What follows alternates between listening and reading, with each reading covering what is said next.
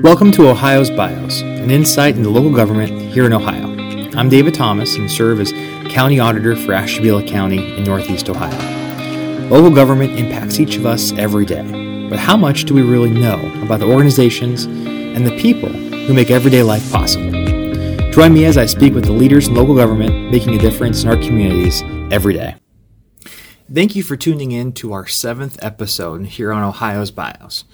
Now, something that has been on a lot of people's minds over the past couple of weeks, at least here in Ashtabula County, and probably across the state of Ohio too, is of course property taxes. So the first part of the year is when the Treasurer's Office will send out the property tax bills to all property owners across each county and here in the state. And a lot of people kind of get questions or have thoughts of why are my taxes the way they are, or what is my neighbor paying for their taxes, or why did my tax bill change this year, or why didn't it change this year? We don't get as many questions about not changes, or as in the case of about 95% of Ashtabula County this year, they actually went down. We only typically get questions or outreach from folks, of course, when their taxes go up, which makes sense. So in terms of the Auditor's Office and what our role is with property taxes, that's usually a good question that we get asked quite regularly. And it's one that a lot of folks, I think, have misconceptions on or may not fully understand. And there's certainly no way we're going to deal with this one here just in one podcast and in one video. On our website and many of the county auditors across Ohio, you'll see information on where property taxes come from, the process. But ultimately, the best thing to keep in mind is that auditors don't actually determine your taxes, in the sense that we have flexibility, we have decision-making ability over property values, not property taxes. So to dive into that a little bit more, the auditor's role, one of the big roles that each county auditor's office has, is to determine the property values of all properties in their county under their jurisdiction. And that process can be confusing as well, for sure. In the state of Ohio, and every state's going to be a little bit different, but remember, in the state of Ohio, property taxes largely fund local governments and our first responders, for example, our parks and our schools. They don't actually impact, or property taxes don't fund the state government level. In fact, as more and more people are learning with different proposals to change tax amounts here in the state of Ohio, the state actually subsidizes residential property owners.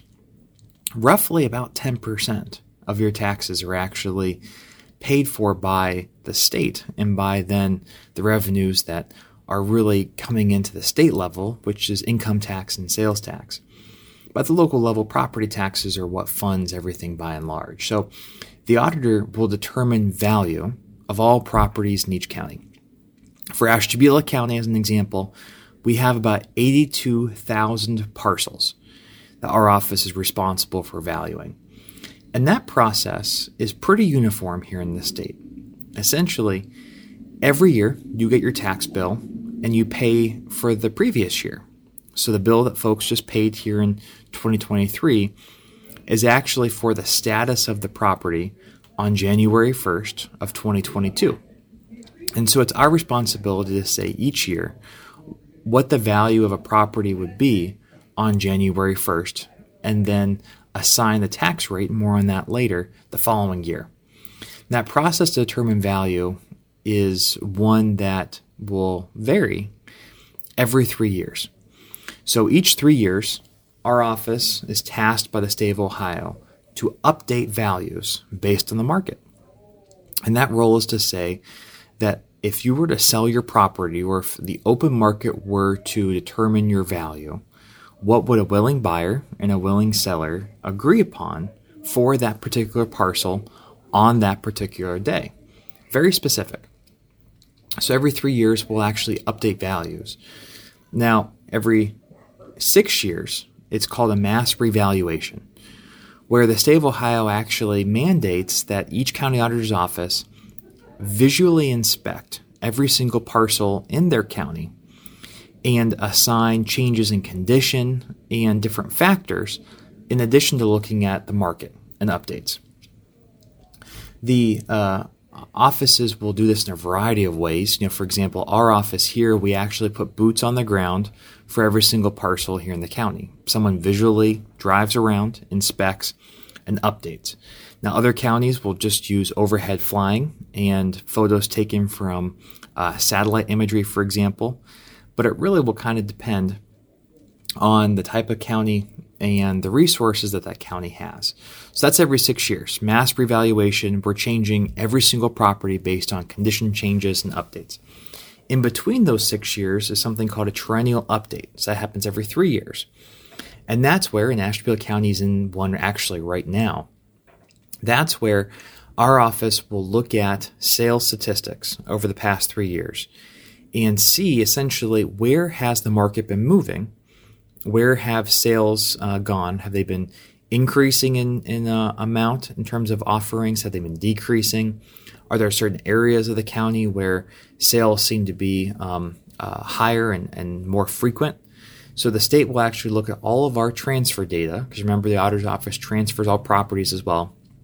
They'll look at all that transfer data and they'll say, okay, Ashtabula County, your values were X in 2020. Over the past 3 years, we've seen properties transfer at Y amount more than what your prior values were. And so we're mandating that the county change the entire value of the county for, typically they'll break it down residential versus commercial. We recommend and mandate that the county change all residential property by Z amount, increase or decrease. And then what we'll do, so let's say, for example, and this has been about the average across the state last year, the state will come in and say, based on sales, you need to change your total residential value in the county by 25% increase. And that's a big number, 25%. But I still tell folks, we're getting transfers in our office every week where it's twice, even 3 times our current value is what these properties are selling for. It's insane. But that's the market. And so the state will say you have to move your entire residential values by 25%. So then we'll go neighborhood by neighborhood, tax district by tax district, and look at what sales have occurred over the past 3 years and try and move values in total. So that's not individual parcel by parcel as in a mass revaluation, but instead looking at neighborhoods of maybe 200 to 300 homes, properties in total, and moving them based on the sales in that area. So for example, we may move some properties in some neighborhoods by 30%, whereas other neighborhoods may only be moving by 20% to equal about an average of 25%. So we get to that total number for the entire county. That's quite a process, and it's very math intensive, lots of formulas and calculations, lots of data collection. But ultimately, that's how we keep up with the market. And even then, we're looking at 1 day in time. So things become outdated very quickly. The market moves very fast. And so our role is to look at 1 day in time and assess what the market value is for all those properties 1 day in time. Now, thankfully, a 25% change in value does not equal a 25% change in taxes. And that's because of things called voted taxes, unvoted taxes, inside millage, outside millage, 20 mil floor. There's lots of different terms and variables with property taxes. Over the years, the state legislature has tinkered and changed things.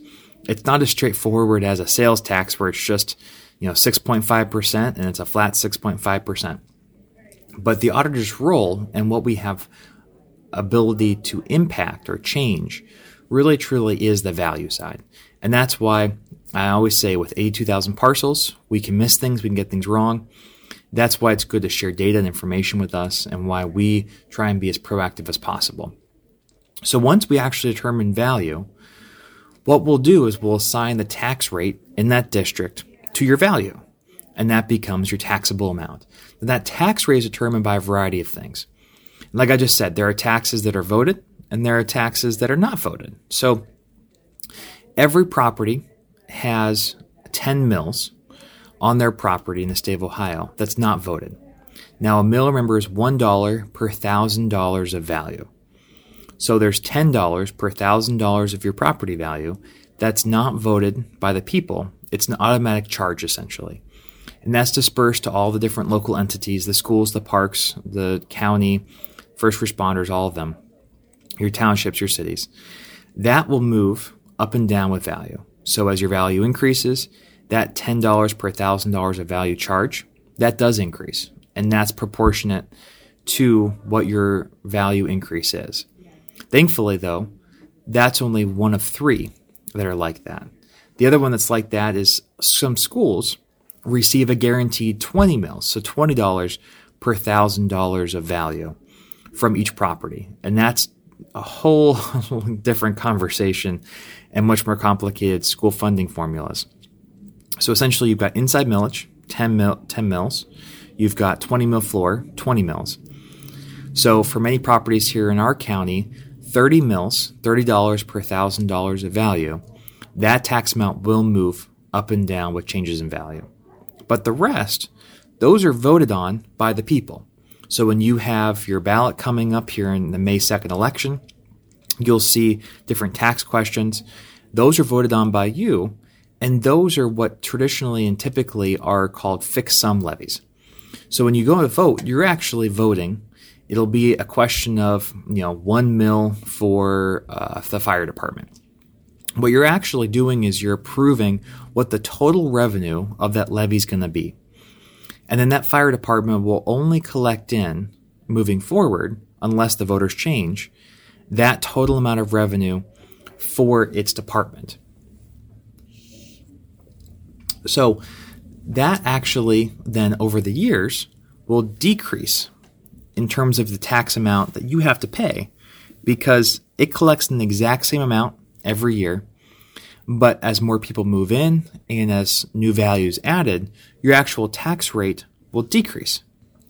So if your value increases by 25%, like I said, when our office is mandated to update market values, well, your tax rate will actually decrease to make sure that the district is only paying the same amount that you voted in as a voter. Now, of course, folks will say, and your probably first thought is, well, wait a second. When my value changes, though, my taxes change too. And that's absolutely correct. One reason, like I said, is that those 30 mils of tax amount, that does change with value, your inside millage and your 20 mil floor. But also, and I try to have people think of it this way, think of your property taxes as proportional. So you pay your voted levies, that voted millage, whatever it could be, proportional to your value in relation to the district. So if you're, 1% of your district's value, then those voted levies will be 1% of the revenue that were voted in and will be charged to you.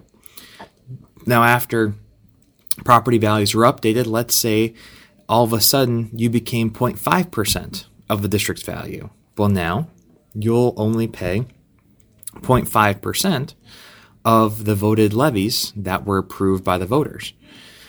Of course, the opposite's true too. Let's say now you become 1.5%. So with changes in value, it doesn't actually increase your taxed amount of total revenue to local entities that's voted. What it does is it shifts the burden around based on your proportional value. So that is one aspect where we impact values, we determine values, but the voters and really the district as a whole will help determine the rates and who pays what based on proportions. Now, probably you're thinking right now, why is it fair if my house is the nicest house in the neighborhood? Why should I be paying the most in property taxes? Well, that's a philosophical aspect of taxation that I don't disagree with you. There's the idea that we should be paying for the type of services that we're getting, but that's never the case. The people that use government services aren't necessarily the ones that actually pay for government services. Just like if you have, a large property, and farms are usually like this, a vast majority of your tax bill goes to your local schools. And people always ask us, well, why is it fair that I'm paying for my schools if I don't have kids in the schools, or I've never had kids in the schools, or my kids graduated 30 years ago? Well, that's one aspect of taxation that probably isn't the most fair. But think of it this way as well. What are we really paying for when we're paying our property tax bill? Well, we're paying for our community, right? We're paying for our local village or township. We're paying for our park system. We're paying for our first responders with their ambulance and fire. We're paying for good communities. And the better the schools, of course, the better the community, the better your resale value is. So everything kind of ties in together. But you're absolutely right. Just like with income tax, just like with sales tax, you're not necessarily paying directly for the services that you're getting or that others are getting. So that's kind of the aspect of property taxes that are involved with our office. We determine property value, and then we'll do a whole bunch of calculations to assign the tax rate. That tax rate, by and large, is decided by voters and by folks in the local districts. Property taxes are really kind of a very democratic way of funding government. It's being determined by the voters what levies are passed. But it's important to note too, and people ask us largely in our 2020 reval, when we saw a large increase in our values, people would look at their property tax history and they would call and say, hey, my value is now the same as pre-2008 recession. It's gone back up. I'm about equal to where I was. But I'm paying a lot more in taxes now than I was 10 years ago. And my response to them is, you're absolutely right. Your value is the same as 10 years ago. But then I'll go through with them and show how many new levies have been added to their tax bill from the voters that have been approved. In one area, for example, here in Conneaut, in our county, the voters have approved 15 new levies over the past 10 or 12 years. And so those are all new tax amounts and rates that are increased on the people's tax bill. And they're paid in proportion with value changes. So that's a quick kind of informative background to what our role is for property taxes, where you have a voice in property taxes, which is neat and which is exciting. The conversation I'm having with you right now is really one that I have on a daily basis with people who call into our office. With our triennial happening this year, we'll be going through and we'll be having updates on our website. We'll be sending postcards, having public meetings, and it's really a big education piece because, and it's no fault of your own. You pay your taxes twice a year. If you pay it through your mortgage, you don't even necessarily see your tax bill. It's not something you really think about until you see a large change. Now, I mentioned that this year a lot of people saw a decrease in their taxes in our county. And that's because, despite what a lot of folks joke, local governments actually do pull levies off or not collect levies. So this year, for example, we have 4 local entities, the largest one being our Children's Services Board, not assign a levy for this year. They had it voted in, but they said, hey, we've got enough money for this year. We don't need to charge the voters. We don't need to charge the taxpayers. We can go without this year. And so that actually saw a small decrease in people's property tax bills this year. Now, like I said, next year with our triennial property value update, we're going to see some changes in tax amounts. 1, because remember I said proportionality. And 2, because remember what I shared about you have about 30 mils of direct correlation to value changes in our county. 10 mils of inside millage and 20 mils that go straight to the schools. Always happy to help explain across Ohio, if you're listening in different counties, the process is all about the same in each county. There's different approaches. There's different ways to get value. Of course, there's many different markets here in our state as well. Lots of variety in what's happening with the real estate market.